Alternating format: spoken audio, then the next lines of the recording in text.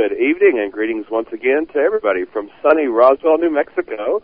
And for all the Karen Dolans out there, it did rain here all day once this week, I must admit. And as we're moving into the fall, we've had a couple of partly cloudy days as well this week. But overall, it's still sunny Roswell, New Mexico. Thanks for asking, though. You're listening to Live from Roswell, and I'm your host, Guy Malone, bringing you the one and only talk radio program and beaming out to you live from the official birthplace of the vast right-wing conspiracy, TM.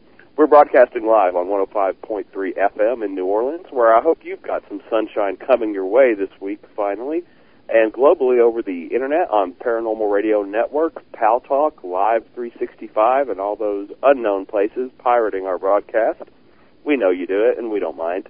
Thanks also to UpSnap users for listening to us on your cell phone, absolutely free right now. You can check out this program's website, livefromroswell.com, for full details on that amazing offer. Listen on your cell phone for free anytime you're not on your computer. We are in for a really good program tonight, I believe, and I invite you to participate by calling in or emailing me with a question or comment. As regular listeners hear me say on every program, Live from Roswell is sponsored in part by Alien Resistance HQ, offering biblical perspectives on UFOs and abductions. You've heard me say this dozens and dozens of times, maybe. Well, tonight we have as our guest Joe Jordan, who, along with myself and Pastor Chris Ward, is a founding member of the alienresistance.org website, which I started in 1999 to link our three sites together nearly a decade ago. And Joe Jordan's main contribution to the site at that point was that in his work as a mutual UFO network investigator, he came across something he definitely didn't expect, a report from an alien abductee who claimed that he was able to stop the experience in the name of Jesus Christ, called out during the experience, and it was terminated. Now, that incident, about 15 years ago now, I believe, it led Joe into an area of investigation that changed his life and led him into a ministry of helping many other people escape from a very tormenting experience.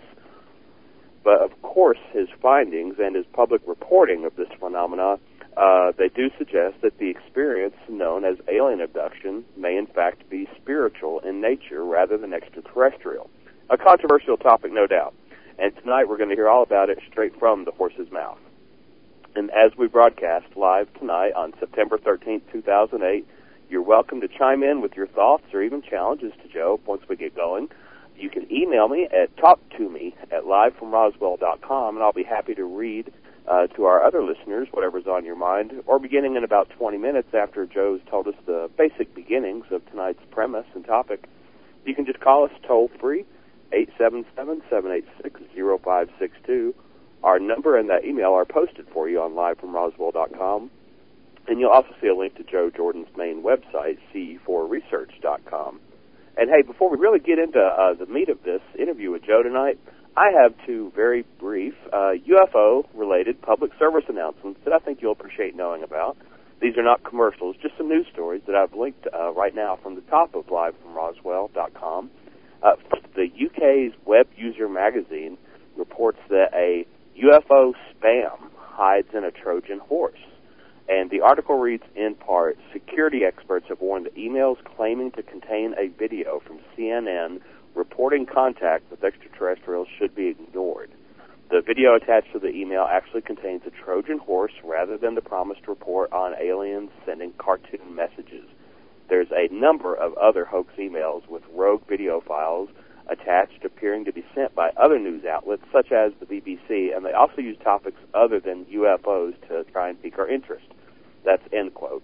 I have that link above Joe Jordan's bio on livefromroswell.com right now if you'd like to read that article, but I know that most of us know better than to open unsolicited email attachments.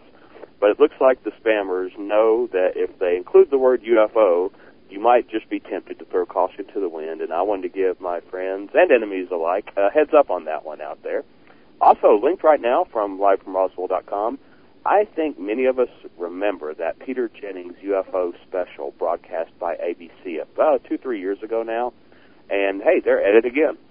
This coming Tuesday night, September 16th, the ABC News program Prime Time is running a program entitled UFOs, Seeing is Believing. That's running from 9:30 to 11 p.m. Eastern Time, And according to the article I linked, UFOs Seeing is Believing takes a serious look at the phenomena in today's world. Serious cough, cough, maybe, I don't know. But it's going to start out with the Ken Arnold UFO sightings in 1947. It goes into Roswell a bit, and it will take viewers all the way up to the present-day Stevensville, Texas sighting. So that's 90 minutes of primetime coverage on UFO reports from a major network. That should be interesting. You can check out the full story at www.livefromroswell.com. And after you watch it, feel free to let me know what you thought of the program after watching. You can send me an email. Again, talk to me at livefromroswell.com with your thoughts or even your review on the program, and perhaps I'll read it on the air next week. Okay, I think I got through all my blither blather. To start off with, our guest tonight is Joe Jordan, president and co-founder of CE4 Research Group and MUFON State Section Director for Brevard County, Florida. CE4 is an alien abduction research group based in Joe's hometown of Cocoa, Florida, also known as the Space Coast, where the shuttle launches. CE4 first distinguished themselves from all other UFO and abduction research groups by being the first to publish within the UFO community documented cases of abductions being stopped in progress and halted as a life pattern for the abductee. Joe, welcome to our program tonight. Thank you, guys, for having me on. Oh, it's been a pleasure. It's been well over a year, I think, since we did this. It's good to have you on, bro. Yeah, thank you. So you've got a story that a lot of people are, shocked by or challenged by at the minimum. Let's get right into you just telling the story, how you got started. Was I right, 15 years ago now? Yeah, it's been close to that, I guess. Actually started in 1992, my actual journey into the UFO realm. I was on a vacation trip headed to Alaska to see my brother, and I was flying out of Orlando, which is the main airport here in Central Florida, and I had about a 10-hour flight headed up to Alaska, and I figured I'd better grab something to read because that's a long time to be on an airplane. And while I was in the airport, I went over to the newsstand bookstore area, where they have all the little knickknacks and magazines and books and stuff like that. And I went through all the magazines and didn't see anything that caught my eye, and went over to the book section and started browsing through there and picked up one book in particular. And I picked up the book, and it looked like a science fiction book, and I used to be an avid science fiction reader when I was younger. And it's a great escape mechanism, fantasy and sci-fi. And I turned the book over and just to check what the synopsis was on the book. And as I was reading it, the book, even though it looked like a science fiction book, it was reading like it was science fact. It was an investigation on an event that happened, and they said that the findings from the investigation were actually true, and the research was extensive. And the book itself was UFO Crash at Roswell. Wow. And I bought that book, and I read it while I was on the trip. The story actually pretty much consumed me. Like I said, I was used to reading science fiction, but this thing was absolutely fantastic, especially with even the slightest idea that this was something that really happened. And I finished the book while I was on the trip. I got back to Florida, and my interest in UFOs was piqued, and I wanted to know more about this subject. Let me ask you to speak up a little. I'm hearing that the audio's low. Okay. And while I was looking into finding more information on the UFO subject, I came across a fellow over in Orlando area on the International Drive area, to be accurate, where all the tourists are, and he had a UFO museum. And I thought, well, this is a place I could start to find out more information on the field of UFOs and abductions and crop circles and all of that. So I went over to visit this guy and made 2 or 3 trips over, actually, in the beginning, and spent some time talking with him, looking at his UFO museum that he had for the tourists. And it was quite a nice setup. It was a walkthrough of the history of the UFO phenomenon. And plus, he had a little bookstore out in the front lobby there where you could buy books dealing with UFOs, abductions, and all the sort. Now, I know this guy you're talking about, right? They go to the UFO conferences. Yes. Can we say their name? Yes, you can. Yeah, Jim and Mary, right? Jim and Mary. Yeah, God bless them. I haven't seen them in a few years now. Hope they're still on the circuit. I kind of wonder what happened to them. They had some good stuff. Had a lot of stuff that you could pick from for books and trinkets dealing with UFOs and the sort. But he was He's ardent believer, as I remember too. But he was very knowledgeable on the subject. He had spent quite a few years in the subject, and it was a good source for me to get started with. And while I was working with him in the beginning, he did share with me that he had been the state section director for MUFON for Orange County, Florida, which is the Orlando area. And he shared with me a lot about MUFON, and he watched me get more and more interest into the subject, and then at one point he asked me, he says, would you like to become more involved? And I said, well, what do you mean? And he says, well, we have an investigative organization called MUFON, and he said, you actually can become a field investigator yourself and actually get involved with sighting investigations. And that caught my interest, and I said, yeah, I'd like to. And he took me through the channels to work my way up as a field investigator trainee, and then he helped me with the test and got my status as field investigator. And we actually worked on a couple sighting investigations together. And then he brought to my attention about being a state section director and what was involved with the duties of the state section director. And actually a state section director is in charge of their county or a number of counties, and they have field investigators under them, and they're in charge for setting up the monthly meetings for their members and building up the investigator status for the other investigators and getting them trained up to where you actually had a crew that could respond for investigations on UFO sighting reports. And I thought, I'd like to do that. And that's when he introduced me to the state director, who was Charles Flanagan at the time, and Bland Pugh, who was the assistant state director. And between the two of them, they educated me on my duties as a state section director, and I worked my way up to state section director for Brevard County, Florida. So you would basically, if someone reported a UFO sighting, you'd go out to their house or they'd contact you somehow, and you'd record just the facts, basically, and then enter that into a field of data for MUFON and compare it to other reports, just tracking it for scientific analysis, for lack of a better word, huh? Yeah, pretty much. Just building the database for MUFON, which they've had going since 1969.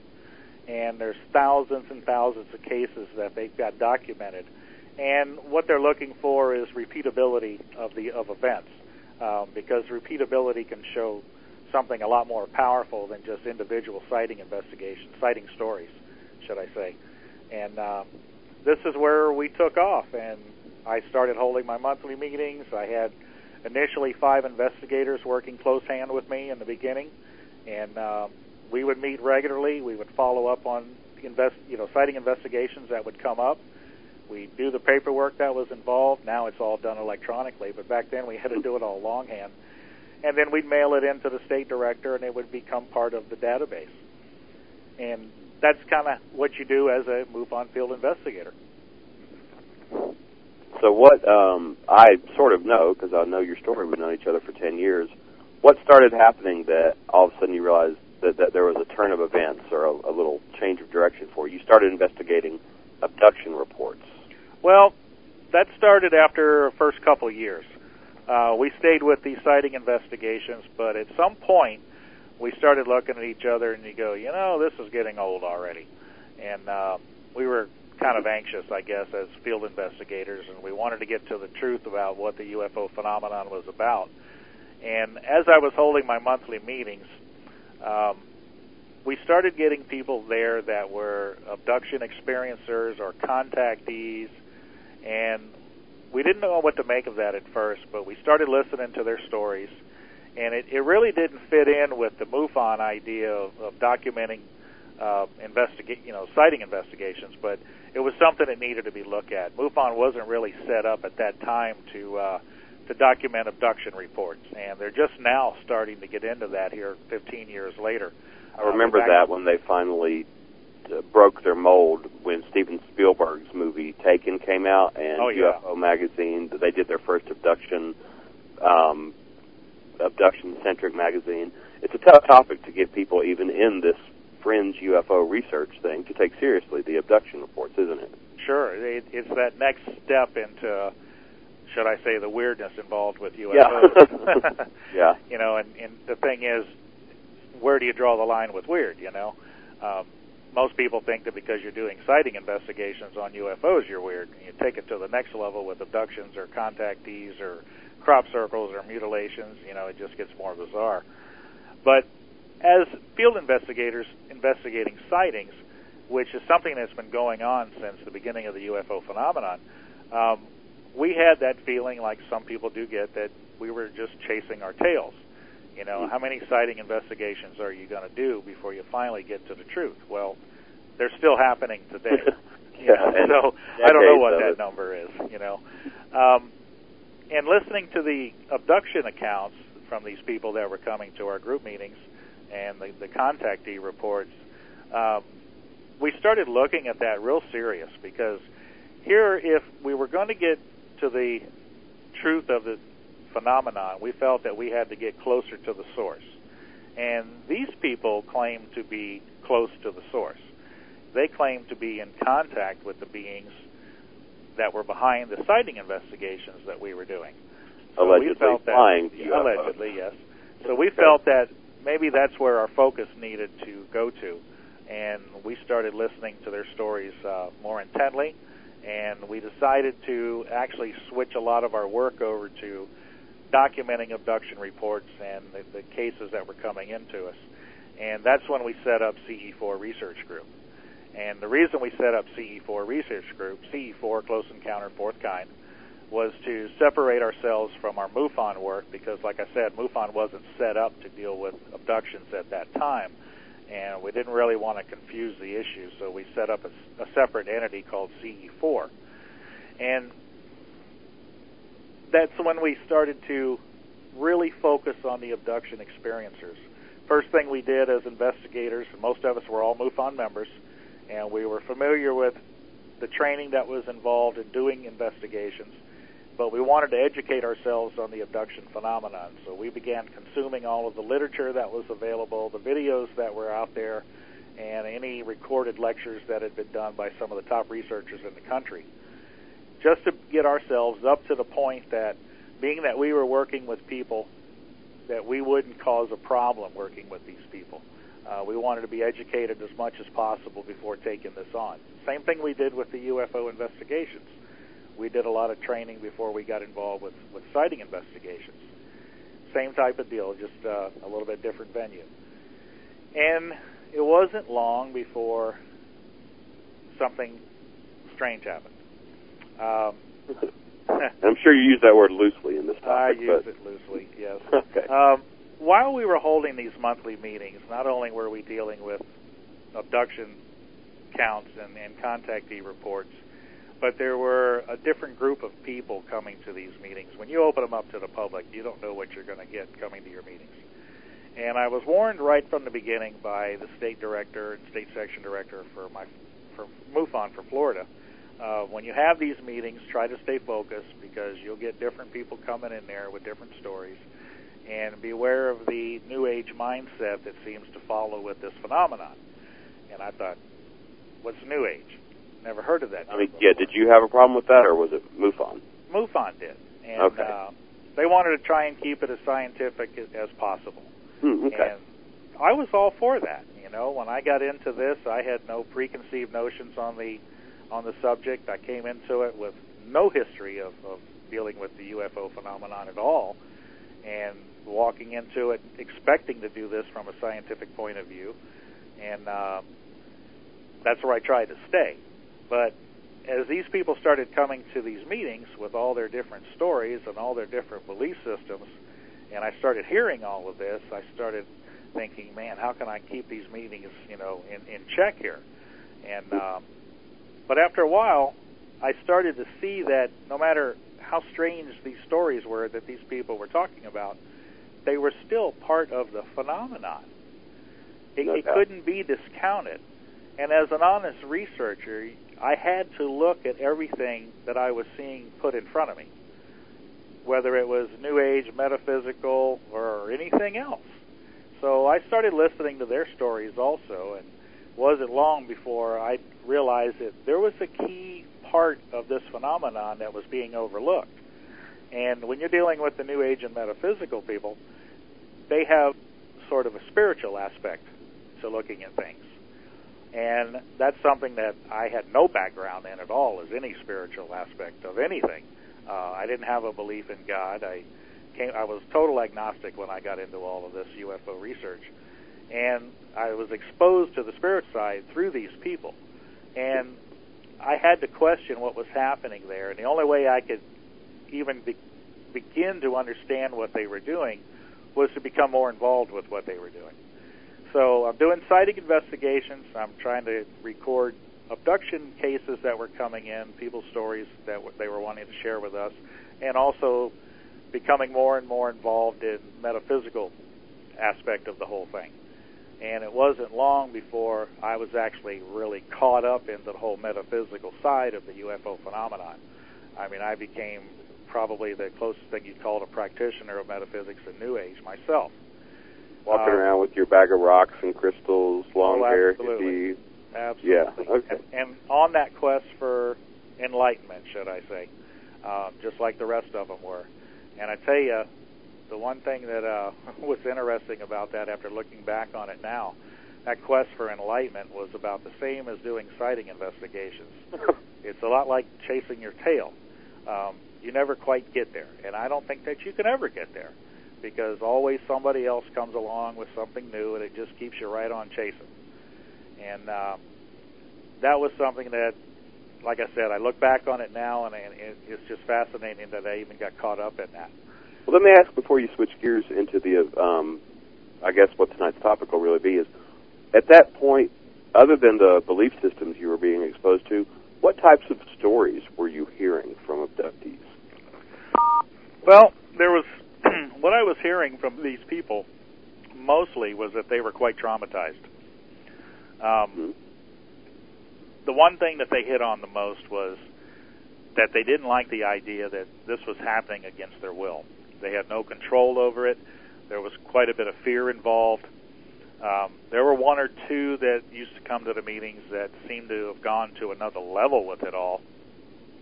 And it's like they were working for these entities, whoever they were. It's like they had taken their side, and no matter what had happened to them, and their stories were just like everybody else's, traumatic at first, but these people seemed to be promoting the alien agenda, which is what they called it. And it's like they were representatives for them, and that was kind of strange. I didn't know what to make of that at first. But in general, most of the people had been quite traumatized by the experience. And they felt that being that we were UFO investigators and MUFON investigators, that we seemed to have all the answers. Well, we didn't have any answers, They felt that they had nobody else to go to. They were being ridiculed by family, by friends. Some of them had even gone to their churches and tried to share with them, and they were pretty much turned away, for being either lunatics or let me get you to a psychiatrist or, you got issues and all sorts of things they were told. So they were like left on their own and dealing with something that they didn't know what to do with. And they were asking for help, and I kept seeing that over and over and over. But we didn't have any help for them. All we were doing was pretty much documenting their stories, just like we were documenting sighting reports, trying to build a database to verify that this experience was real. It was happening to people, just like we do with sighting investigations, verify that UFOs are real and people are seeing these things. And that's pretty much the work we were doing for quite some time. But in 1996, things got real busy for me that year.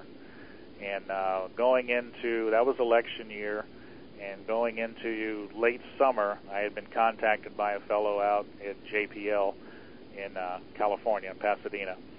And he was interested, being that I was MUFON State Section Director for the Space Center area at the time. He wanted me to get involved with him and help him do a simultaneous rally, should I say, between JPL and the Kennedy Space Center on trying to get answers on the monuments of Mars, the face on Mars, the Cydonia area, because we hadn't had pictures since Viking. And then here we were getting ready to put that first Mars Global Surveyor up, I think is which one that one was called, in 1996. And they were wanting the government to get on the docket for taking pictures of the Cydonia region, to re-photograph it, to give them answers on what they've been looking at for years and questioning. If I remember, you were working actively with Richard Hoagland then, right? Yes. I got the whole space shuttle named Enterprise and all. And that got complicated. But it was interesting. It wasn't something I was familiar with, the whole Face on Mars and Monuments of Mars. I wasn't familiar with that at that time. And I told the fellow from JPL, I said, I know Richard Hoagland's got these videos out there, and you're in contact with him. I said, I'd like permission to show these videos to the people here so they know what this rally is about. And I'm all for helping you out and using my credentials here as MUFON to help make this happen. And he said, I'll do you one better. I'll get Richard to talk to you himself. And when I asked Richard about doing this, Richard asked to actually come down and do the talk himself. So I had to work with planning all of that with him and getting Richard down here to actually do a public talk and put on this rally outside of the Kennedy Space Center to get the government to listen to us. But you know what was fascinating about that whole thing? What? While we were at that rally, the day of the launch, we actually got word back. Richard was there at the rally with us, right out in front of the Kennedy Space Center. And we got word from one of the government guys that came out from NASA and said that they've been given the okay to put Cydonia on the docket. And the interesting thing about that little story is you can make change. One person can make a change if you stick with it. If you've got a dream, stick with it. We were able, through what we did there, actually get their attention and get them to change the schedule of those flights around Mars to be able to Cydonia on the photography docket. And that was fascinating that we were able to do that, and we were able to be part of that. But while all that was going on, I was dealing with a couple abduction cases at that time. Hang on. Yes. Good work and congratulations. We're at the Thank bottom of the hour already. I just have to work in a quick station ID, not even a commercial break. You're listening to Live from Roswell, and I'm your host, Guy Malone, broadcasting globally from sunny Roswell, New Mexico on the Paranormal Radio Network and on 105.3 FM in New Orleans and on hundreds of cell phones in the United States thanks to UpSnap. You can listen on your cell phone to the Paranormal Radio Network simply by calling 704-631-4060 and entering our 4-digit station ID code 2899. UpSnap is entirely free now, so go to livefromroswell.com for full details if you missed the number. And I also want to thank John Greenwald on the Black Vault Radio Network for hosting some of our programs now. Both myself and Karen Dolan's Through the Keyhole are available at blackvaultradio.com, listening to those archives. Thanks also to John for having me on his program, Black Vault Radio, this week. In fact, if you go there, you can find an hour interview I did with John discussing some of what Joe and I are talking about tonight, my more personal experiences on stopping abductions in Jesus' name. And with those plugs out of the way, Joe, you said you were about to get to something really interesting, and we're back with Joe Jordan, discussing terminating the alien abduction experience and how he got to this place through the authority of Jesus Christ. You can join in the conversation, toll-free, 1-877-786-0562, or call me or email me at talktome@livefromroswell.com. Go on, Joe. Yeah, back at that time where we were doing the rally, at the same time I was working with a couple cases dealing with abductions. And these two particular cases were very time-consuming, and we were doing a lot of work with these two particular people. But there was something very, very dark dealing with these two cases. And my girlfriend at the time, who was working with me in the investigations, because it's good to have a woman working with you, because a lot of the cases we deal with are women, and sometimes they get pretty personal.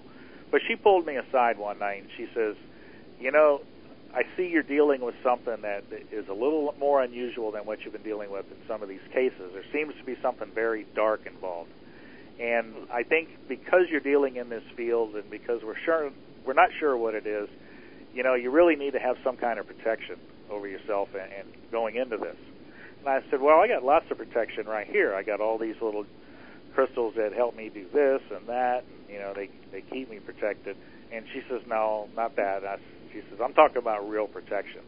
And I said, well, what do you mean? And she says, well, I'd like you to take a look at this. And she sticks the Bible out in front of me, and I said, oh, no way. I've been there. That's got nothing to do. Oh, no way. Yeah, that's got nothing to do with what I'm working with here. And she says, well, I believe it does, and if you give me time to show you, I'd like to take the time and show you how you can have protection over this type of experience, and so it doesn't come on to you. And I said, no, you can put that away, And she said, well, wait a minute. She said, you're not even willing to look at it. And I said, no. And she said, well, you've always told people, and I've heard you many times, say that you're the most open-minded, objective investigator that there is. And I said, well, okay, you got me. She called me on it. And she sat down and took me through some scriptures in the Bible, and it was a fascinating piece that she showed me. And something happened. It actually opened my eyes to something that I might have heard when I was younger, growing up, because most Americans grow up in a Christian family, or they've had access to a Christian church, but maybe they didn't stick with it, and I didn't stick with it growing up. When I was younger, I remember going, but it didn't quite hit me, what preachers were telling me. But for some reason, this moment where she shared this information with me, it hit me personal, and I said, you know what? I'd like to have that protection. And she showed me how I could get that protection. And by doing that, I became what is called a Christian. And I went through the steps of what it takes to be a Christian, and this was November of 1996. Well, I started out as an agnostic. I went into the metaphysics and New Age, and here I am now a Christian. Well, just like all the other ones that I was before, I wanted to know, what was I now? If I'm a Christian, if that's what this is called, what's a Christian?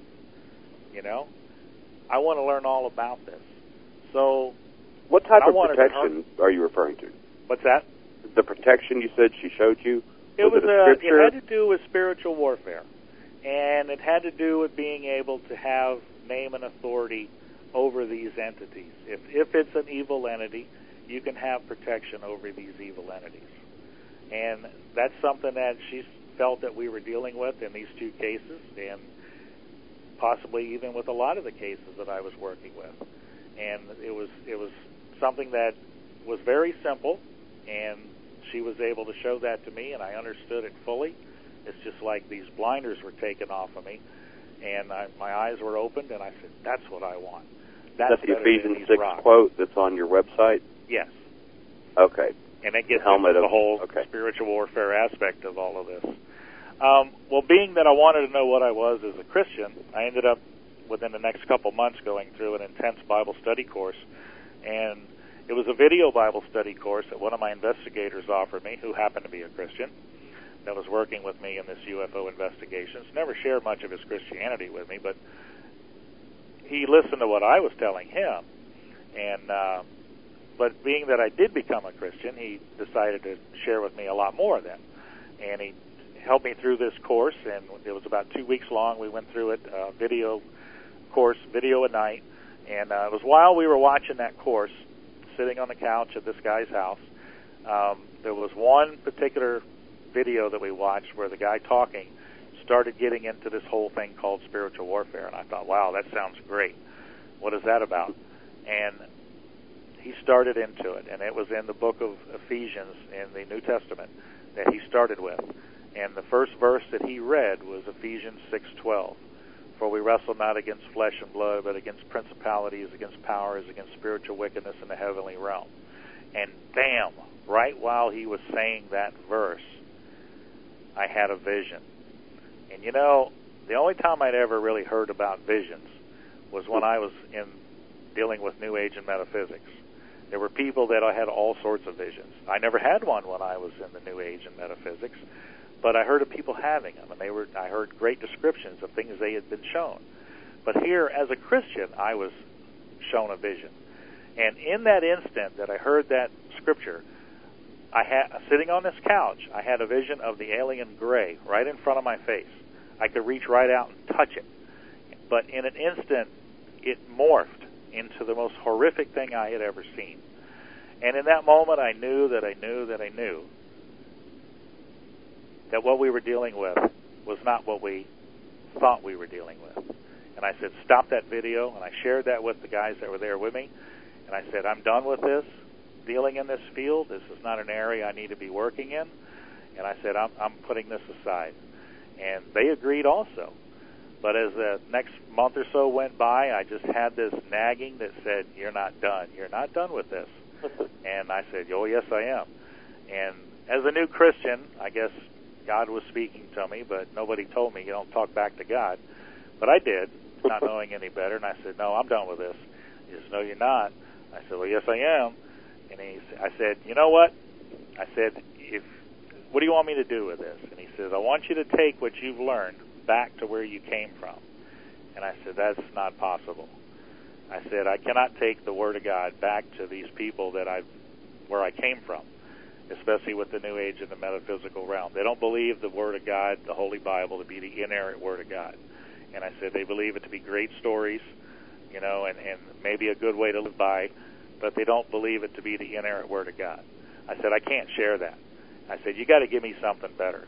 And I thought, well, that'll hold him off for a while. And wasn't long. And a couple of weeks went by, and he says, you already have it. And I thought, what? I already have what? And he says, you already have what it's going to take to get these people to listen. And I went back and talked to my lead investigator, the one that was a Christian, and I said, we need to go back and look at these cases that we worked with. And we pulled the videos out, and we looked at one in particular. And it was a 2-hour video we done on this gentleman named Bill D. And we had sat in his living room at his home, recorded him with camera, audio, video, and went through a whole interview with him on his experiences. And it was during that interview with him that he shared with us that during an actual alien abduction encounter, that he had, in panic, in fear, called out in the name and authority of Jesus Christ. He said, Jesus, Jesus, Jesus, or Jesus, help me. And the experience abruptly stopped. And he woke up immediately in his bed.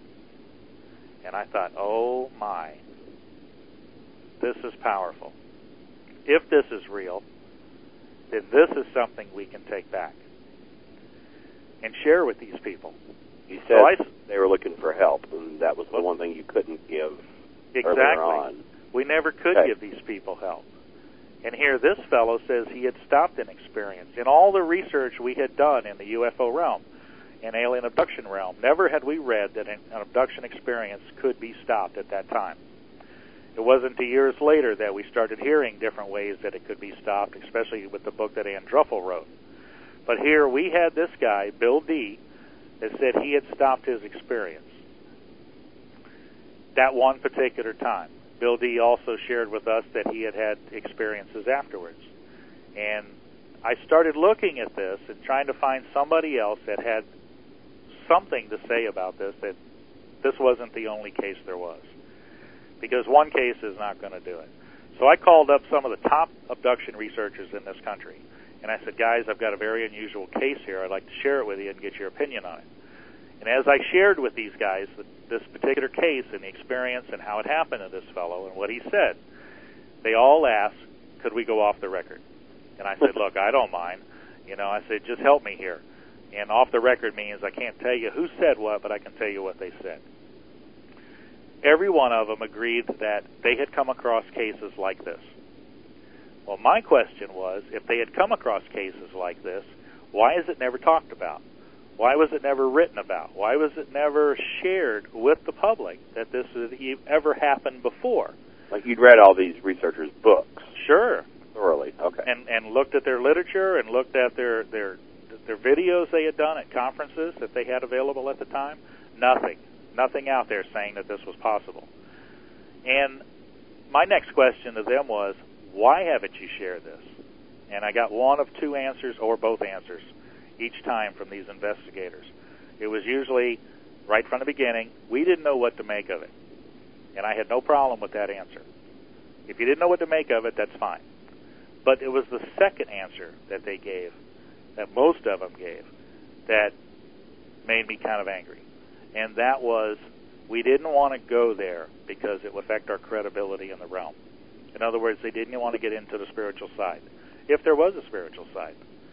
Affect their credibility in the realm? Excuse me, they're already dealing with craziness as it is to most of the public, you know. Yeah, just how many different levels of weird are you willing or not willing to climb? Exactly. But I understood where they were coming from, and I had no problem with that. These were very, very great people to talk to, very gentle people to talk to. They were very helpful in sharing their work with me. And the one thing I did share with them before I got off the phone with them, I said, you know, I thank you that you verified that this wasn't an unusual case by itself. I said, you're telling me that there's more out there. I said, I'm not looking for anything here except to document the cases. And I said, if these cases exist, I'm going to make myself available so I can get these cases and get them into a database. And you know what they said? Please do, because we can't. And in the past 10 years since then, none of these researchers that I talked to from that time have ever come against me in the work that I've done. Others that I didn't talk to, they've gotten angry, they've gotten hostile, they feel threatened by this research. And over the next 10 years, I've worked with now over 300 cases. I quit counting. It wasn't important because my whole purpose is to help people now. But I've worked with cases that have been able to stop this experience. In the beginning, it was all about documenting cases once I made myself available for people to talk to, and knowing that they would feel comfortable sharing that story with me where they didn't with other researchers, and that I would make it known that it did happen to them. I started putting it on the internet, and that's how I came across you as another testimony. And people started seeing these testimonies, and the next level started to happen. That's when these people started emailing me and saying, I read these testimonies on your website where people had stopped this experience in the name and authority of Jesus Christ. And now they were asking, can you help me do that? Well, that's a whole nother ball game. Now I've gone from documenting as a researcher to being able to help people, because I've got the tools now, listening to the first cases that I've worked with on how they did this and what was involved to make it stop. And it's not just stopping it one time. The whole next level was to be able to stop this permanently from ever happening again and getting their lives back to normal. And that's what we've been able to do with people today, is we were able to work with them and take them to the point where they can put this whole thing behind them. Great. And you said you've started with over 300 cases. I think where this topic all of a sudden starts getting messy is when your research has been out there for years. You've spoken at conferences here in Roswell, organized one of your own last year, is that a lot of questions come up from people who don't have a biblical worldview, or at least have never even been exposed to this topic, is that, I know you heard it from the very beginning of publishing your works, is, well, I tried that and it didn't work. Or, why doesn't that work for everybody? And that's a good question. But I tell you, it comes down to making a very serious decision. Do you really want it to stop? And with people that have come to me and have had enough and have now recognized that there is a way to stop this and actually want it to stop, they will go through what is required to be able to put this behind them. And there is a method that we kind of work by. It's one that we've pretty much been using from the beginning. Never really wrote it down. It's just a way that we've been taking people through the counseling.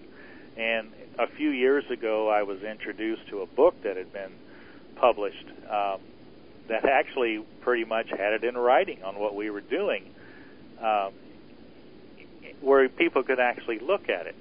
And it came from a book called A More Excellent Way by Dr. Henry W. Wright. And in the book, in one of the chapters, he has this thing he calls the 8 R's to freedom. And a real simple method of being able to put this behind you. And this just doesn't have to deal with alien abductions. As a matter of fact, that wasn't what his book was about at all. I bet. The whole book was about dealing with illnesses that your body has and spiritual illnesses that your body has, and being able to be set free from these things. And the 8 R's are real simple. The first one is recognize. You must recognize what it is that you're dealing with. And when people are able to look at the possibility that this may be something else than extraterrestrial, when they're able to have their eyes open to see that they've been deceived in this experience, that's recognizing. And if they do get to that point where they recognize that something is seriously wrong here, it goes to the next step. If you recognize that something's wrong, you must take the responsibility for what you recognize. Do something about it, okay?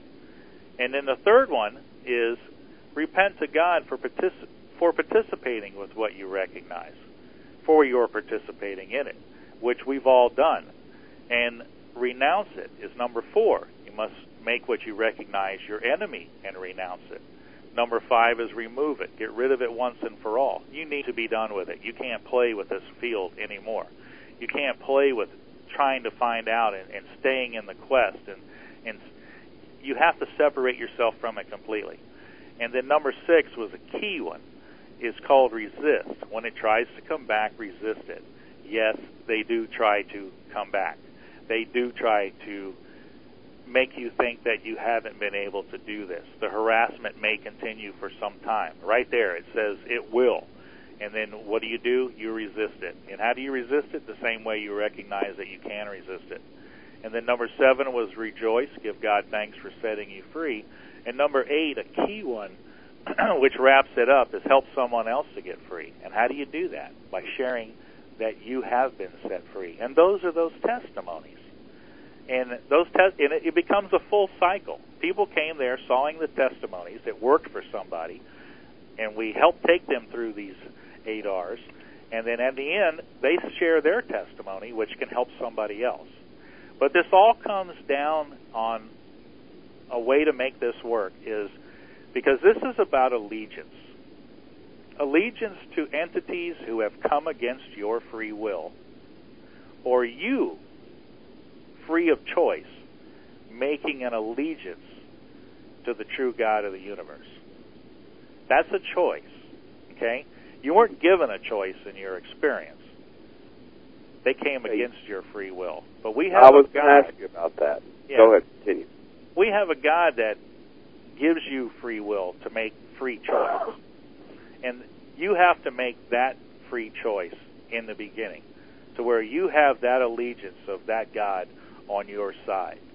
And that's where the authority comes in of the name Jesus Christ over these entities. Because if you read what Christians call God's Word, then you understand where that authority that Jesus had comes from.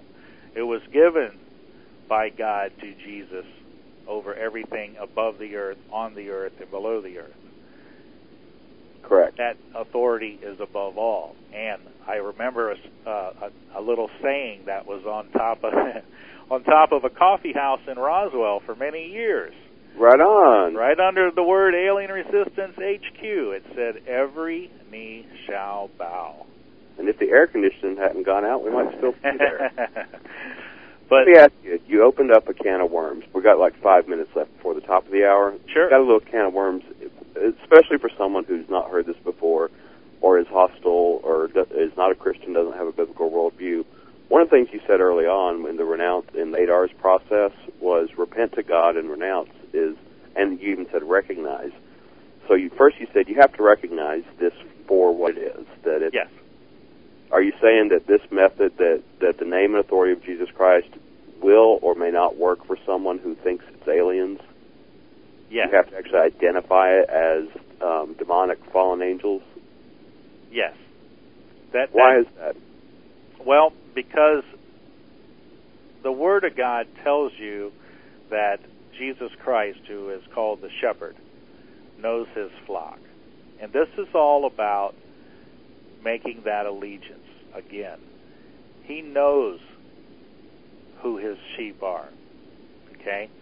And this is not a magic word that you use. It doesn't work that way. Right.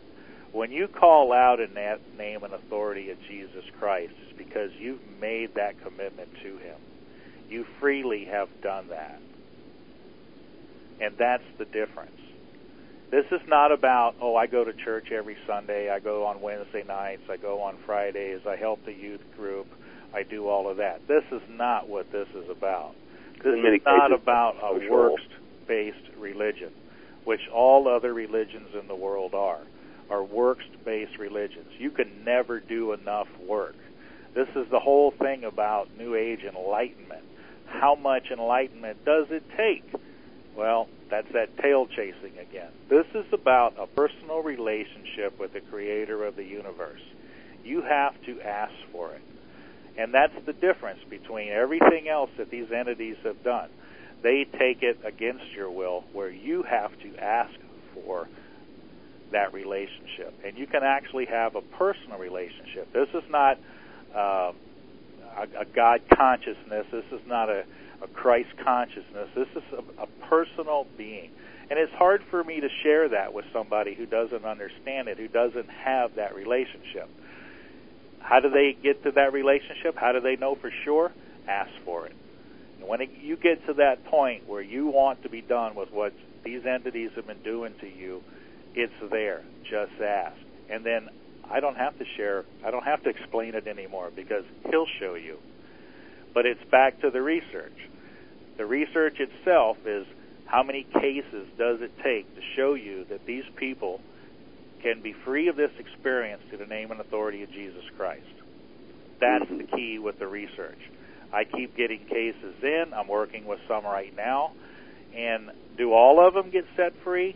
No, because some of them choose not to give themselves up completely to this Jesus Christ. They still want to stay in the game.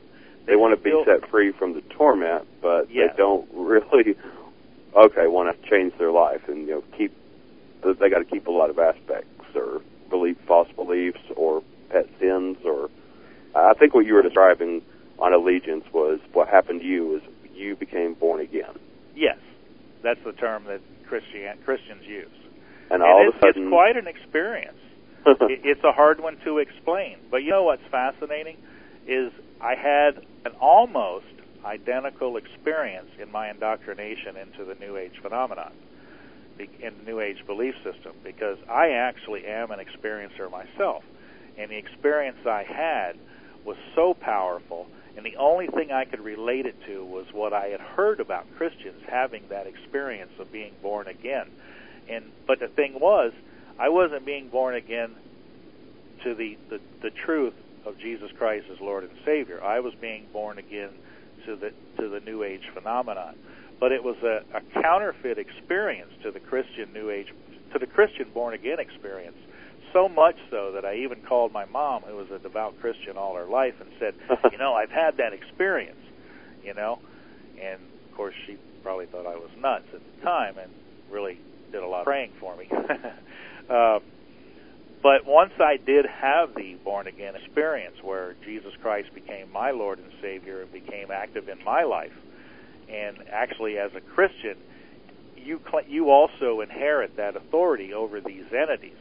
It's not just the name and authority of Jesus Christ over these entities, but that authority has been passed down to man once they make Jesus Christ their Lord and Master, because through the indwelling of the Holy Spirit, which they receive, that authority is passed on through them.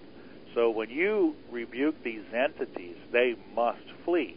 And they recognize, because all of these entities in Scripture, when you see the demonic entities written about in Scripture, they knew who Jesus was. They knew he was the Son of God. They knew he had authority over them. Absolutely. We got to do a commercial break. Okay. Joe? We'll be back for another full, non-commercially interrupted hour in just a few. But I want to say, like when you said, repent and renounce to God as well early on, what I'm going to bring you back to talk about is, hey, I'm a victim here.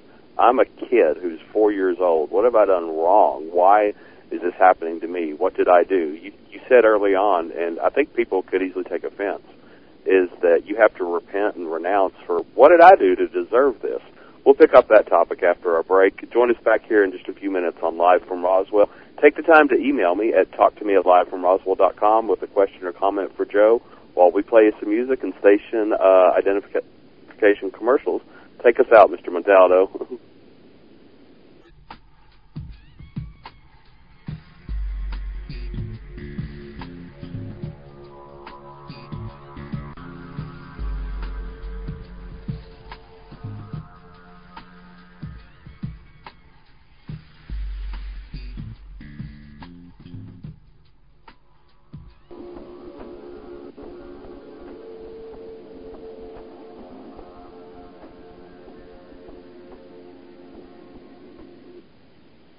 Welcome back to Live from Roswell. I'm your host, Guy Malone, broadcasting to you globally from sunny Roswell, New Mexico on the Paranormal Radio Network and on UPRN 105.3 FM in New Orleans.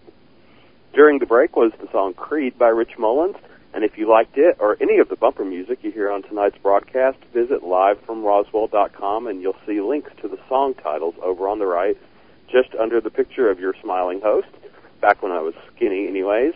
There's Chris Putnam's Live from Roswell Alien Resistance video, Clannon's Uncharted Territory, which you just heard a piece of, and Rich Mullins' Creed are all linked for your listening pleasure. And the Creed link takes you to my MySpace page, by the way, the page I made for the Ancient of Days conferences, that is, featuring the ability to watch some of the video lectures we've recorded all for free.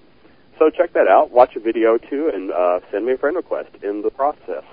A reminder, like I said, our program is sponsored in part by Alien Resistance HQ, featuring biblical perspectives on UFOs and abductions, as well as DVDs from past UFO conferences held here in New Mexico, and they are all available on a name-your-own price donations basis at alienresistance.org, ancientofdays.net, including Joe Jordan, a video version of what Joe is telling us tonight when he has lectured, and RoswellUFOconference.com.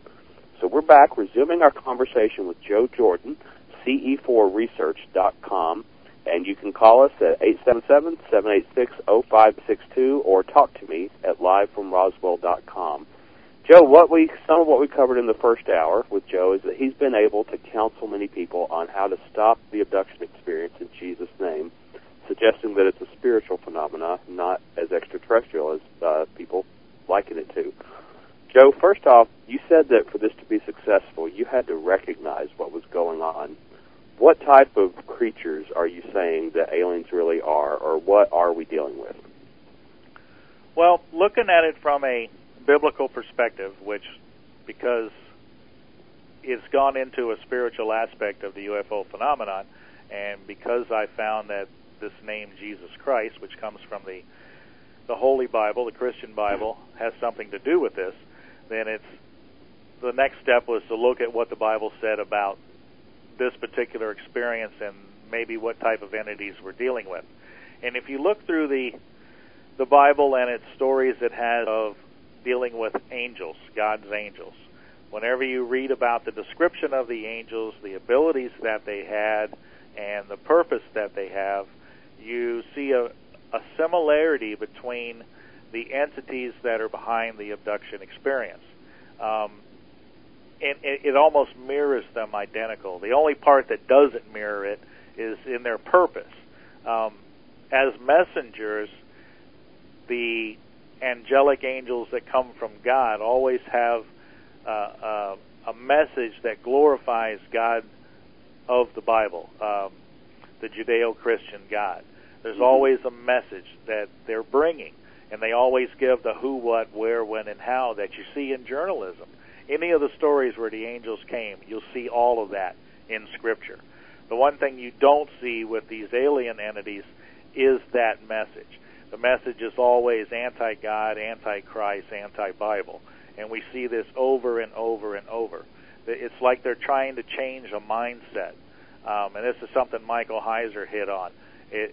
That seems to be the purpose, is to change the way we think or the way we believe in today's world. It brings people into a religious or spiritual viewpoint that denies Christ or the Bible is the Word of God, and takes them into other New Age, as you said, religions, right? Absolutely. And it seems to be that that's their purpose. But their abilities that they have to be able to change shape, to be able to become transparent, all of the lists that Carla Turner describes in The Experience, these are all the same type of abilities that angels have. It's just that these angels, or if that's what we believe they are, come with a different message. And we know through Scripture that the story from the beginning to the end is about a spiritual warfare between a dark side and a good side. God and his heavenly hosts against Lucifer and his fallen angels, which were originally part of the heavenly host. And this is, I believe, what we're seeing here is a continuation of that battle. Pretty much I would say that what we're dealing with is the emperor's new clothes, because this is not something that's brand new. This is something that's been going on through all of humanity. But we also see in the Bible, angels have the ability to create fantastic scenarios, dreams, visions, realities, actually, that are very real. Yes. Now, like the whole book of Revelation, right?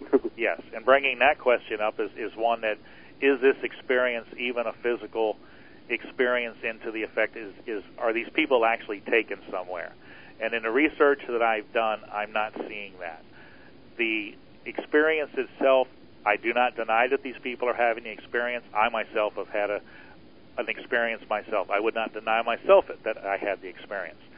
But what is the experience? The experience is more along the lines of a hallucination, an apparition, an illusion, but it's all part of a deception. And what we were first talking about there being that the whole purpose is to change our mindset. The CE4 number itself that was set by Jack Valet, there's actually a little phrase that goes with that, and it's called reality transformation, because that's what's happening to these people. And that's exactly what the agenda is of these entities, is to change our reality. And the reality being, if you have that biblical perspective, or even if you didn't, to make sure that you don't. And that's the outcome that we're seeing with the experiencers. The question you brought up before we went on the break was dealing with kids and dealing with that one repent. Well, that little kid, how did he open that door to this happening to him? And this is something we found early on in our research. Is the one question that keeps getting brought up is, why does this happen to some people? Why does the abduction experience happen? And they still don't have an answer today, except that we found 3 answers to that question. And the first one is, there are some people who openly ask for that experience. I myself asked for that experience. As a researcher that wanted to know the truth, I was asking for that experience. Be very careful what you ask for. Okay? We've all been warned about that. But I'm serious. Be very careful what you ask for, because you might get more than what you actually asked for. The second one is, we found people that we could not locate where they had openly asked for the experience, but when we started looking into their lives, we saw that they had been working in areas that allow this experience to happen by these entities. Like what? Like occultic dabblings.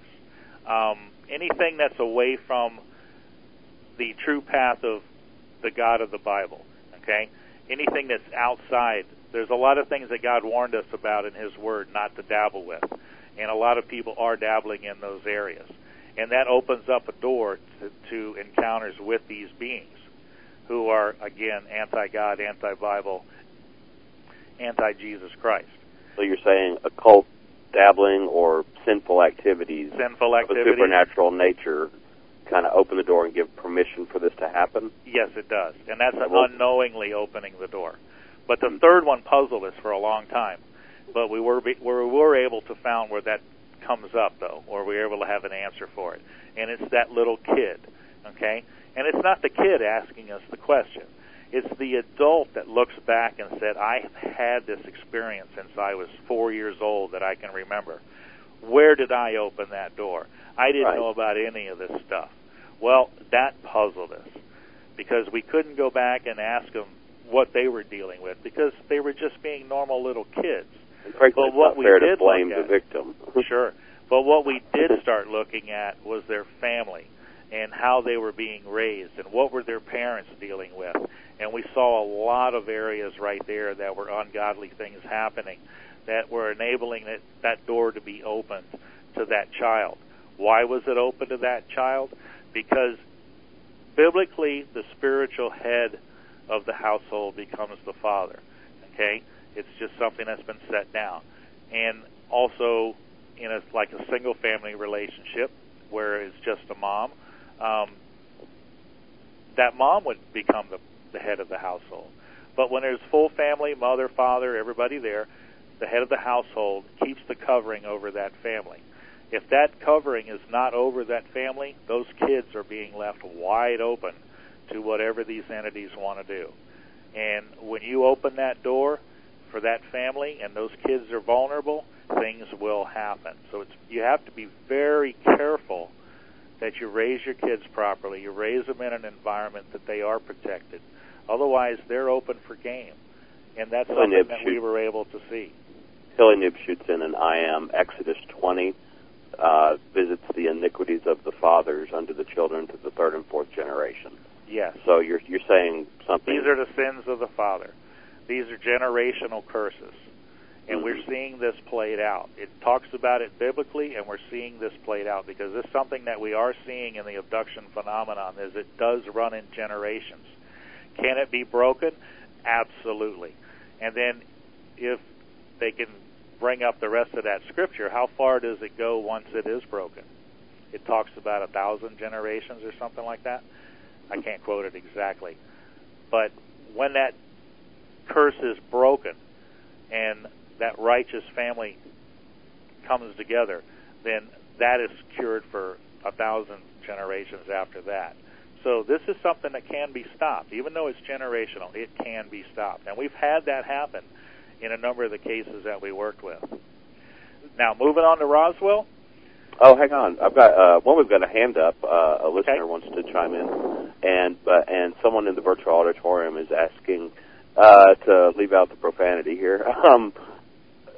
What's the difference between like a killer rapist and that someone doesn't get saved from if they call God, and if they're dealing with an alien? Is it just because it's a spiritual, demonic entity that you can rebuke versus the evil of mankind, or what? I would say yes on one hand, but then I would also say I don't have an answer fully for that on the other hand. Because I have seen cases, miraculous cases, where people have been able to stop situations like that happening by calling out in the name and authority of Jesus Christ. I have to agree with you. Let's put on, we've got a hand up in the virtual auditorium, TRMT137. Come on in anytime you can, or if Joe puts her on. Or Joe Montaldo, that is.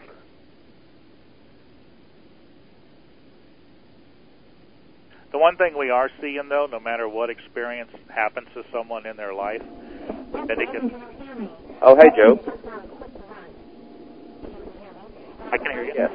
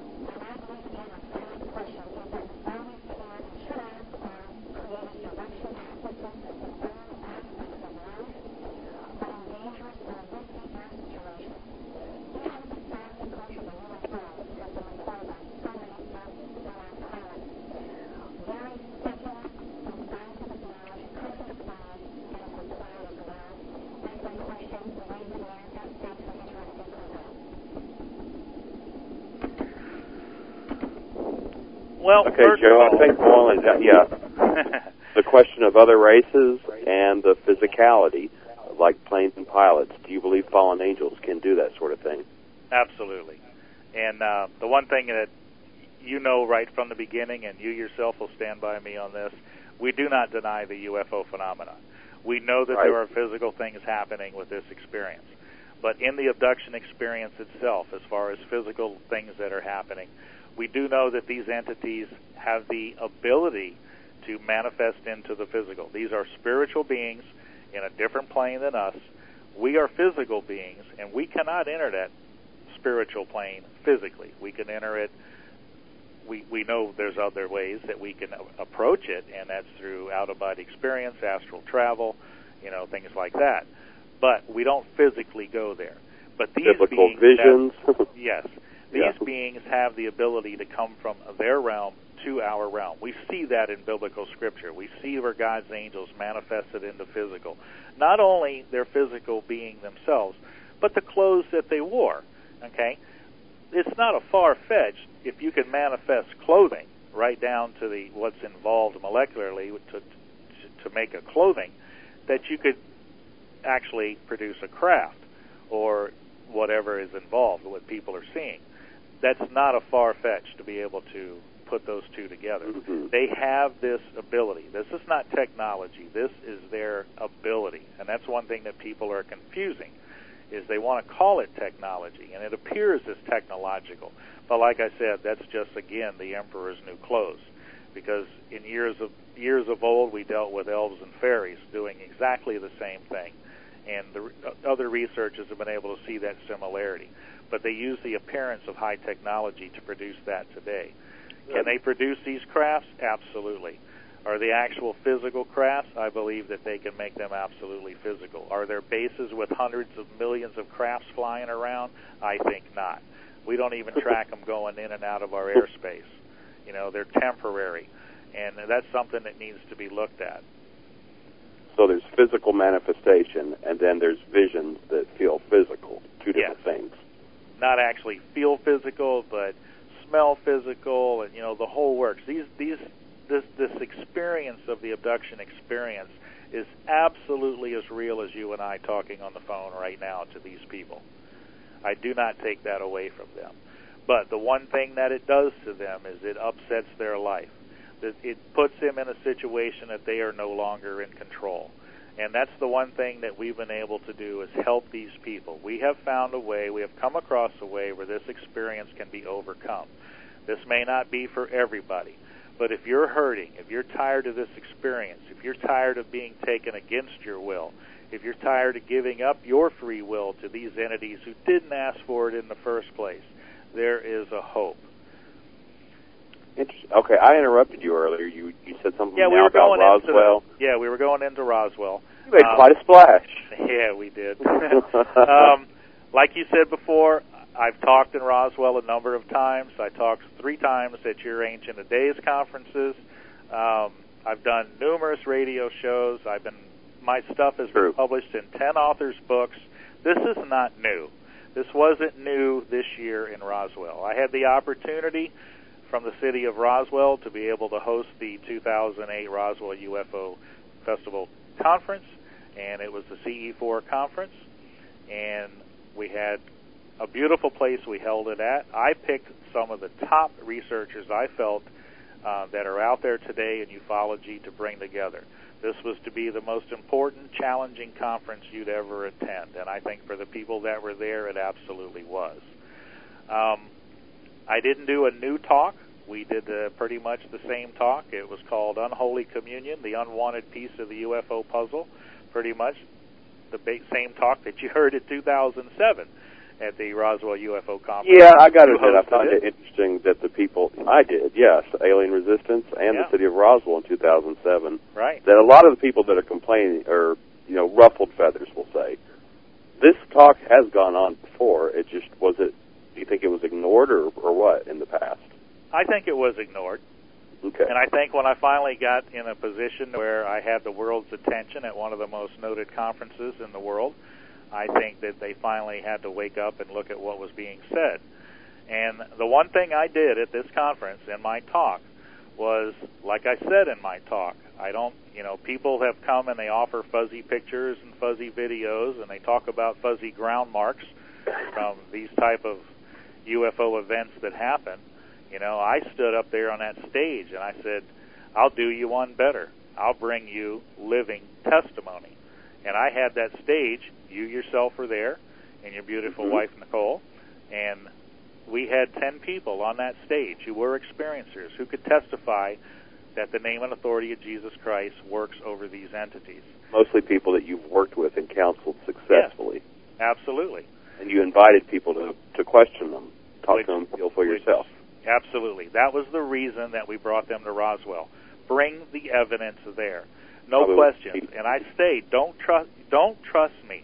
Don't trust what I'm telling you. Trust the evidence. And I brought the evidence from all over the country, even one from Mexico City, to that stage where you could put your hands on it, you could smell them, you could ask them questions, and you know what? Nobody did any of that. The researchers themselves that complained the most about that talk that I gave never once questioned these people. The evidence was there, brought forth in front of them, and they didn't question the evidence. And now they're questioning the evidence after the fact, which, excuse me, but you blew it if you didn't ask them while they were there. That's why they were put on that stage. That's why they. Yeah, I got to admit, nobody in the audience came up to me afterwards, after that talk or for the rest of the weekend, and asked me about any of my experiences or, was this true? Have you stopped this? Exactly. And they were right there. I couldn't do any better than that, You can read about stuff. Yeah, you can read about stuff all day long. You can listen to people tell you this is true, that is true, but I brought the living evidence to them to test themselves, and they never did. But that's a good oh, go ahead. I can do you one better than that. Even though they failed to ask questions to the live testimonies there in Roswell, I do have one you can talk to that was in Roswell on that stage. And remember at the beginning of my talk, I told you about the first case I ever came across, Bill D. Bill D, yeah. Bill D. Well, I happen to be sitting here with Bill D., and he's available to talk, and you can ask him some questions, and anybody in your audience can ask questions. And I challenge you, because they blew it in Roswell, and here they have an opportunity to actually ask one of these people the questions themselves. This is an experiencer who has been able to stop his experience not only once, took him 10 years to finally get it together, but he has terminated this experience from his life. He is absolutely sure of it. He is set free from the bondage of that experience, and he's willing to take questions and talk to you. Well, that's what I said. Excellent segue. Bill, I believe you're on the phone. Welcome to the program. Yes, I am. Hey, it was a pleasure to meet you finally this year in Roswell, first off. Yes, it was. It was for me also. I really enjoyed the trip out, and I thought it was an awesome conference. Okay, so do you mind recapping a little bit? Maybe Joe's already told it, but what happened to you 10 years ago, first of all? Okay, well, it was actually a lot longer than 10 years ago. I think 10 years ago was actually when I started looking into what had happened to me. My experience actually happened in the fall of 1977. I had just started working at the Kennedy Space Center. Hadn't been there. Speak up just a tad if you can, sir. Okay, let me, probably better if I get on the other phone. Hold on just 1 second. Okay. What had happened, I basically came home one night and just normal, everyday evening chores and things like this, and I lived in a pretty rural area at that time, and it was a Friday night, usually my routine was just do my chores, my things that I needed to do there around the house, and then I noticed that there was that later on that evening I'd sit and watch television and watch the news, late news, and I noticed this light outside across the road over the woods, and it kept drawing my attention back to it, and I finally got up and went and looked at the light, and came to the conclusion that I thought at that time that it was just there was a lot of drug activity and things like that going on. So I thought the police were over there investigating some type of field or something, where they were growing some marijuana or something like that. Well, eventually I went on to bed, and when I went to bed, my dogs I had two big dogs, and I had a dog pen close to the bedroom. And I get up, they got really agitated, and I went and go to the window, and I tell the dogs to quiet down, and they would, and I go lay down. And this went on several times, and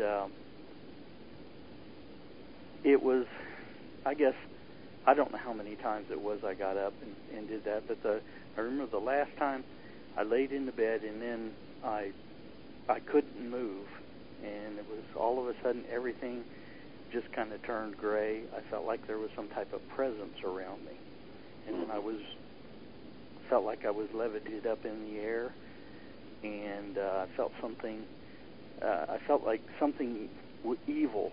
It wasn't normal. It was something evil, and it pushed something up my rectum. It felt like I was being held up on a pole or something in the air, and I didn't know what to do. I was so afraid. I was so scared. I was scared to death. Yeah. Didn't know what to do, and I was trying to scream and everything. Nothing was coming out. I tried to wake up my wife, who was laying in the bed beside me there, and nothing was coming out. I just kept trying to do that, and then I didn't know what else to do, and I just called on the name of Jesus. I said, Jesus, Jesus, help me, or Jesus, Jesus, Jesus, and at that instant, this thing that was holding me up, like on the pole, it sounded like I hurt whatever was doing that, and the pole was gone, and I hit the bed, and my wife says, what are you doing jumping on the bed? And I didn't know what to tell her at the time. I told her I thought I had the worst nightmare that I'd ever had in my life. But that's basically what had happened to me. And then for about 3 or 4 months after that, I couldn't go by a window. I would not go outside at night if my wife wanted to go somewhere or something like that. There's no way that I would go out at night. And I was very, very upset, naturally. And to bring the story up to date to you ended it once right then. Pardon? It sounds you ended it once right then. Right. But you still had trouble for years. Basically, what happened was I was newly getting involved in a Baptist church at that time, and I really, at the time that I had the experience, as I said before, I thought it was something evil that was doing this to me, and I really, as I look back on it now, I see that this was Satan's way of trying to keep me from learning the truth, from getting close to God, and he succeeded for a long time. I mean, even afterwards, even though I do believe that I was saved at that time, I believe that was the night that was more or less my profession of faith, and it ended the experience. But for years and after that, I kind of put it in the back of my mind, but I also kept thinking or wanting it to be, aliens or something like that. And I didn't come to the realization, even when Joe and Wes came forward with and told me what they had found on the tape that they had done. That was in 1996, I believe, that they did the interview, and they were trying to tell me what they had found, and at that time I still didn't want to listen.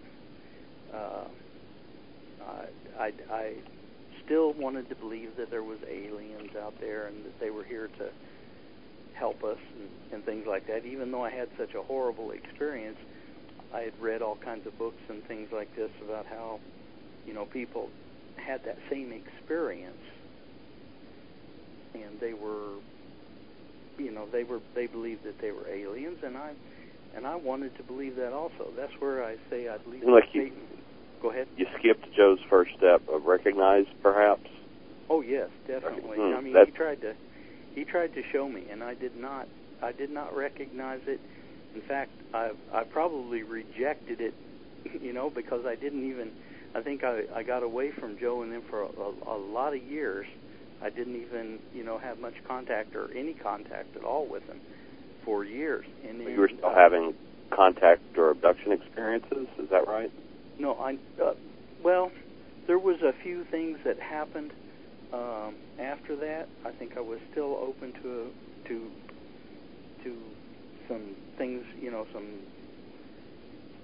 things that are unexplainable, and but I think I look at them now, and I think it was that part that was trying to keep me away from Christ. It was trying to keep me away from God and my, and recognizing what I really,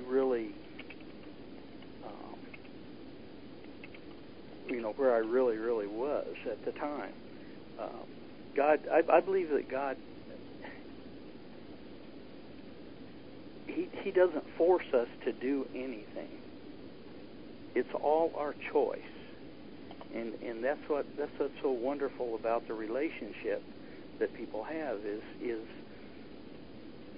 it's your choice, and it's your commitment, and up until from the time that incident happened in '77 up until actually 2006, I don't think that I really had any idea of making that commitment. I mean, it seemed like that Satan was trying to keep everything away from me, to keep he was putting everything in front of me to keep me away from that. And then I had my son had a problem. He had he was diagnosed with bone cancer, and I really got depressed, and this little voice kept telling me I needed to go to church, and I hadn't been to church in years. And I went to church, and then shortly after that, my wife wanted to go to the grocery store, so we went to the store, and went there, and I met this man just out of the clear blue sky. This man come up and started talking to me, and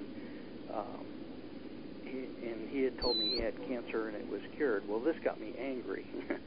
I mean, I wasn't angry at the time I was talking to him, but when I went home later, I was sitting there angry. Well, his wife had came up there and talked also, and she told us, or she had told me to go home and pick up my Bible. Well, I hadn't picked up, like I say, I had gone to church that day, and it had been years since I had been to church before, so my Bible had dust on it. And well, are you saying, if I can sum up, are you Sure. saying that once you really committed your life all over again, that you were set free again?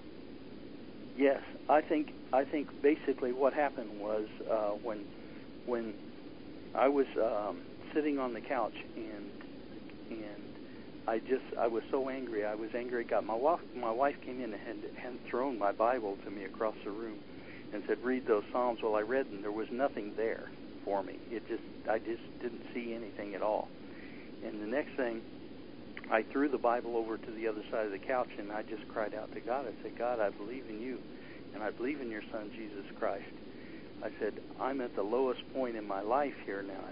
I've had some rough things that I've been through, but this is knowing that my son has this bone cancer and everything was just too much for me."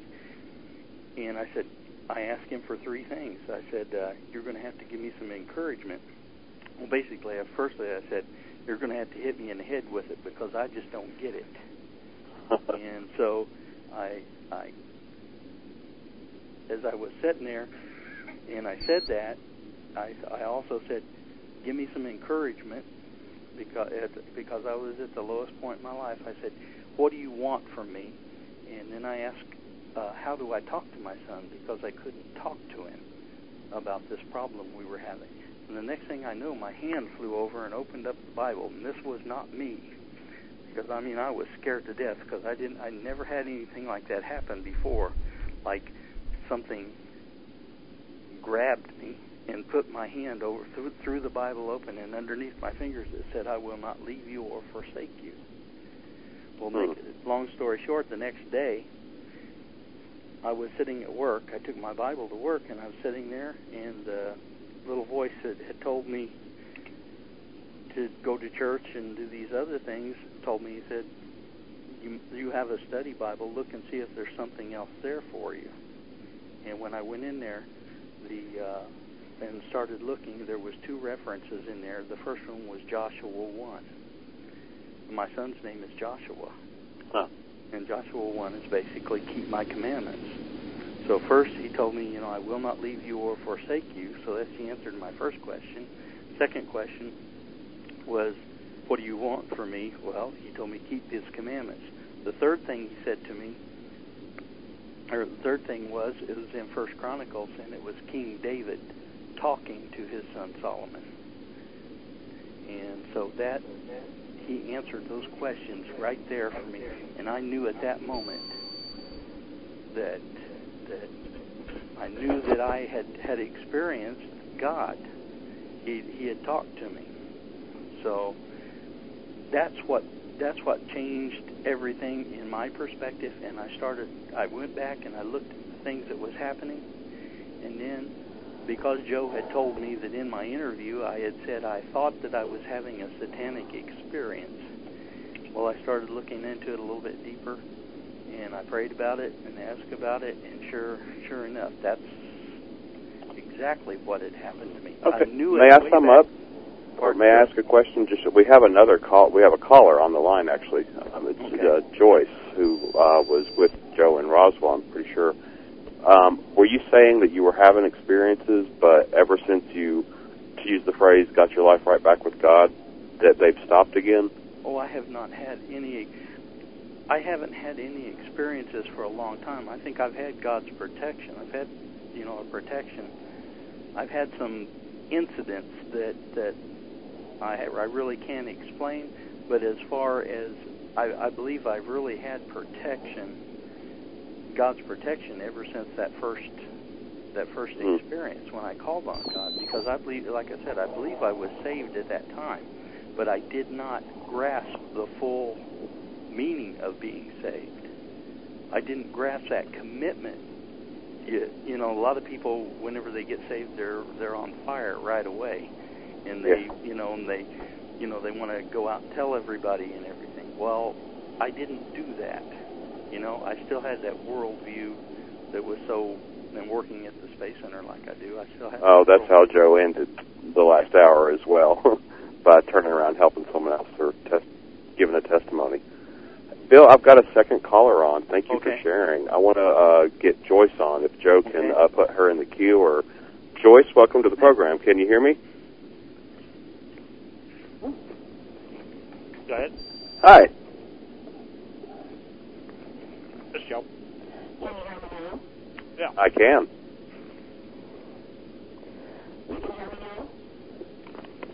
Joe, she's not coming through on the radio. I can hear her on the telephone. So just keep talking for a minute, Joyce. How are you?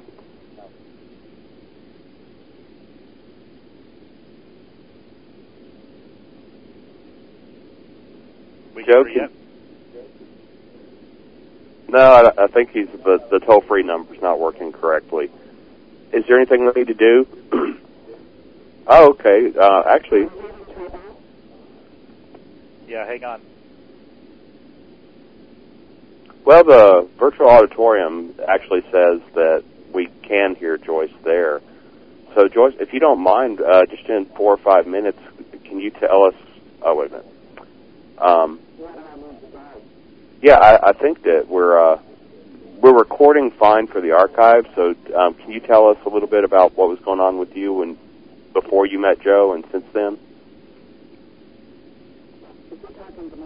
Yes. Yes. Yes. Yeah.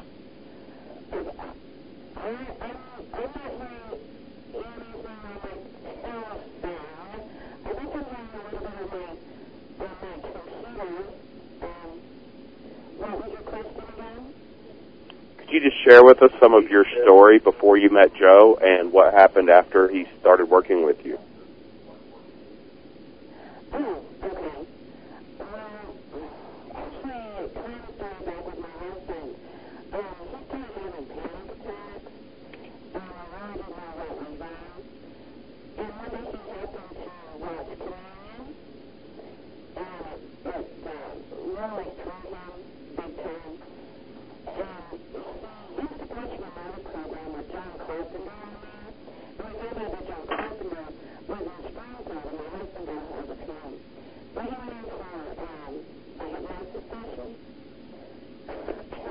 And it just kind of grew from there. We had several sessions with John. And it's really kind of strange because no matter what home, I thought it was really kind of cool that this had happened to him. And I wish that it happened to me. Well, it's like Joseph. You really need to be careful what you wish for. Yeah, that's what Joe said. Be careful what you wish for. You were watching communion, and John Carpenter, abduction researcher, was in your area. I'm going to try and repeat back some of what you're saying. If we're not recording.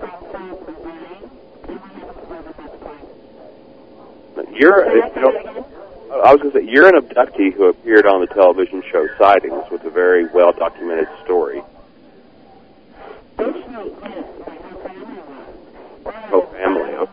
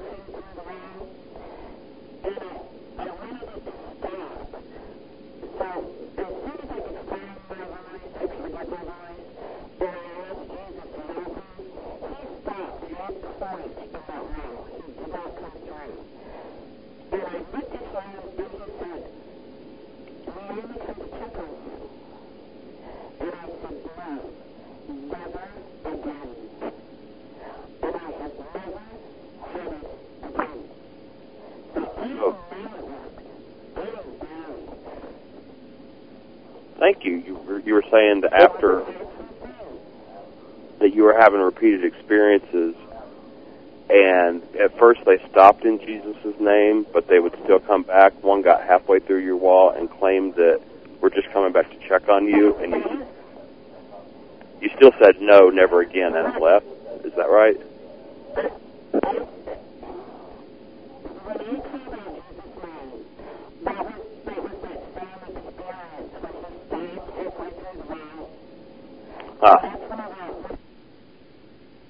He stopped halfway through the wall there.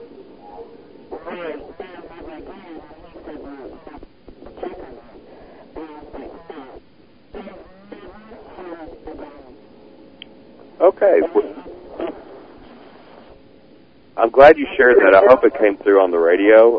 I'm going to put Joe Jordan back on to make sure we've got good audio. You got me. And Okay. yeah, repeat back what Joyce was saying a little bit, Joe, if you can, what you think of that. We're down to about 2-3 minutes left, and I'll ask you to sum up from what we've heard from Bill and Joyce. Well, she was talking a little bit about what we talked about earlier, where she had the experience and was able to stop it, and then it had actually come back again, and that was what we were talking about in those 8 R's. Resist when it tries to come back. The reason that's put in there is because they will try to come back.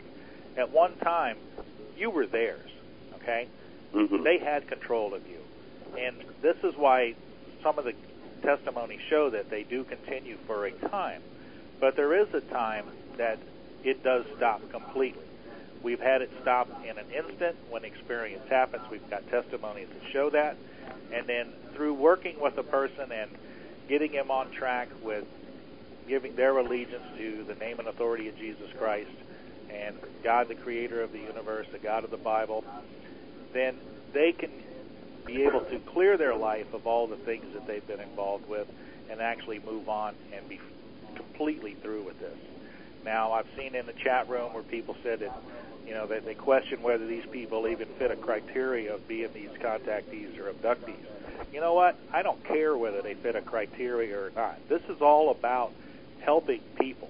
This is what we do. We're not concerned about agendas, whether this is a generational agenda. Who cares about that? This is about helping people. If people have honestly felt that there is a possibility that they can be helped by the information they heard tonight, we're available to show them what it takes. That is all this is about. Our research has shown that this works if you want it to work. If you're willing to finally be done with all of this, it can be done. And that's all we're about. All right, and it's ce4research.com is the place to start and get a hold of you, right? Yes, sir. Not to mention www.alienresistance.org. Before we go, we are out of time. Let's mention that you're doing another interview next weekend also on the Paranormal Radio Network, right? Yes, with Karen Dolan from 7 to 9. Okay, 7 to 9 Eastern Time, right? Yes, Eastern Time. Okay, and you're the counseling arm of alienresistance.org, or yes, that you can get to from there. But for those who came in later or want a chance to participate further in this conversation, this coming Friday night, you can listen to Through the Keyhole with Karen Dolan, 7 to 9 Eastern. And, yes, we are definitely out of time. Remember to watch Tuesday night, September 16th. ABC News has got something you might want to see. Thank you once again, Joe. Good night, and God bless you, everybody. Stay tuned for UFO Undercover with Joe Montaldo following this program. Sorry we had to cut it off short there, folks, but we appreciate you listening to Live from Roswell. I'm Guy Malone. Till the cows come home. God bless you.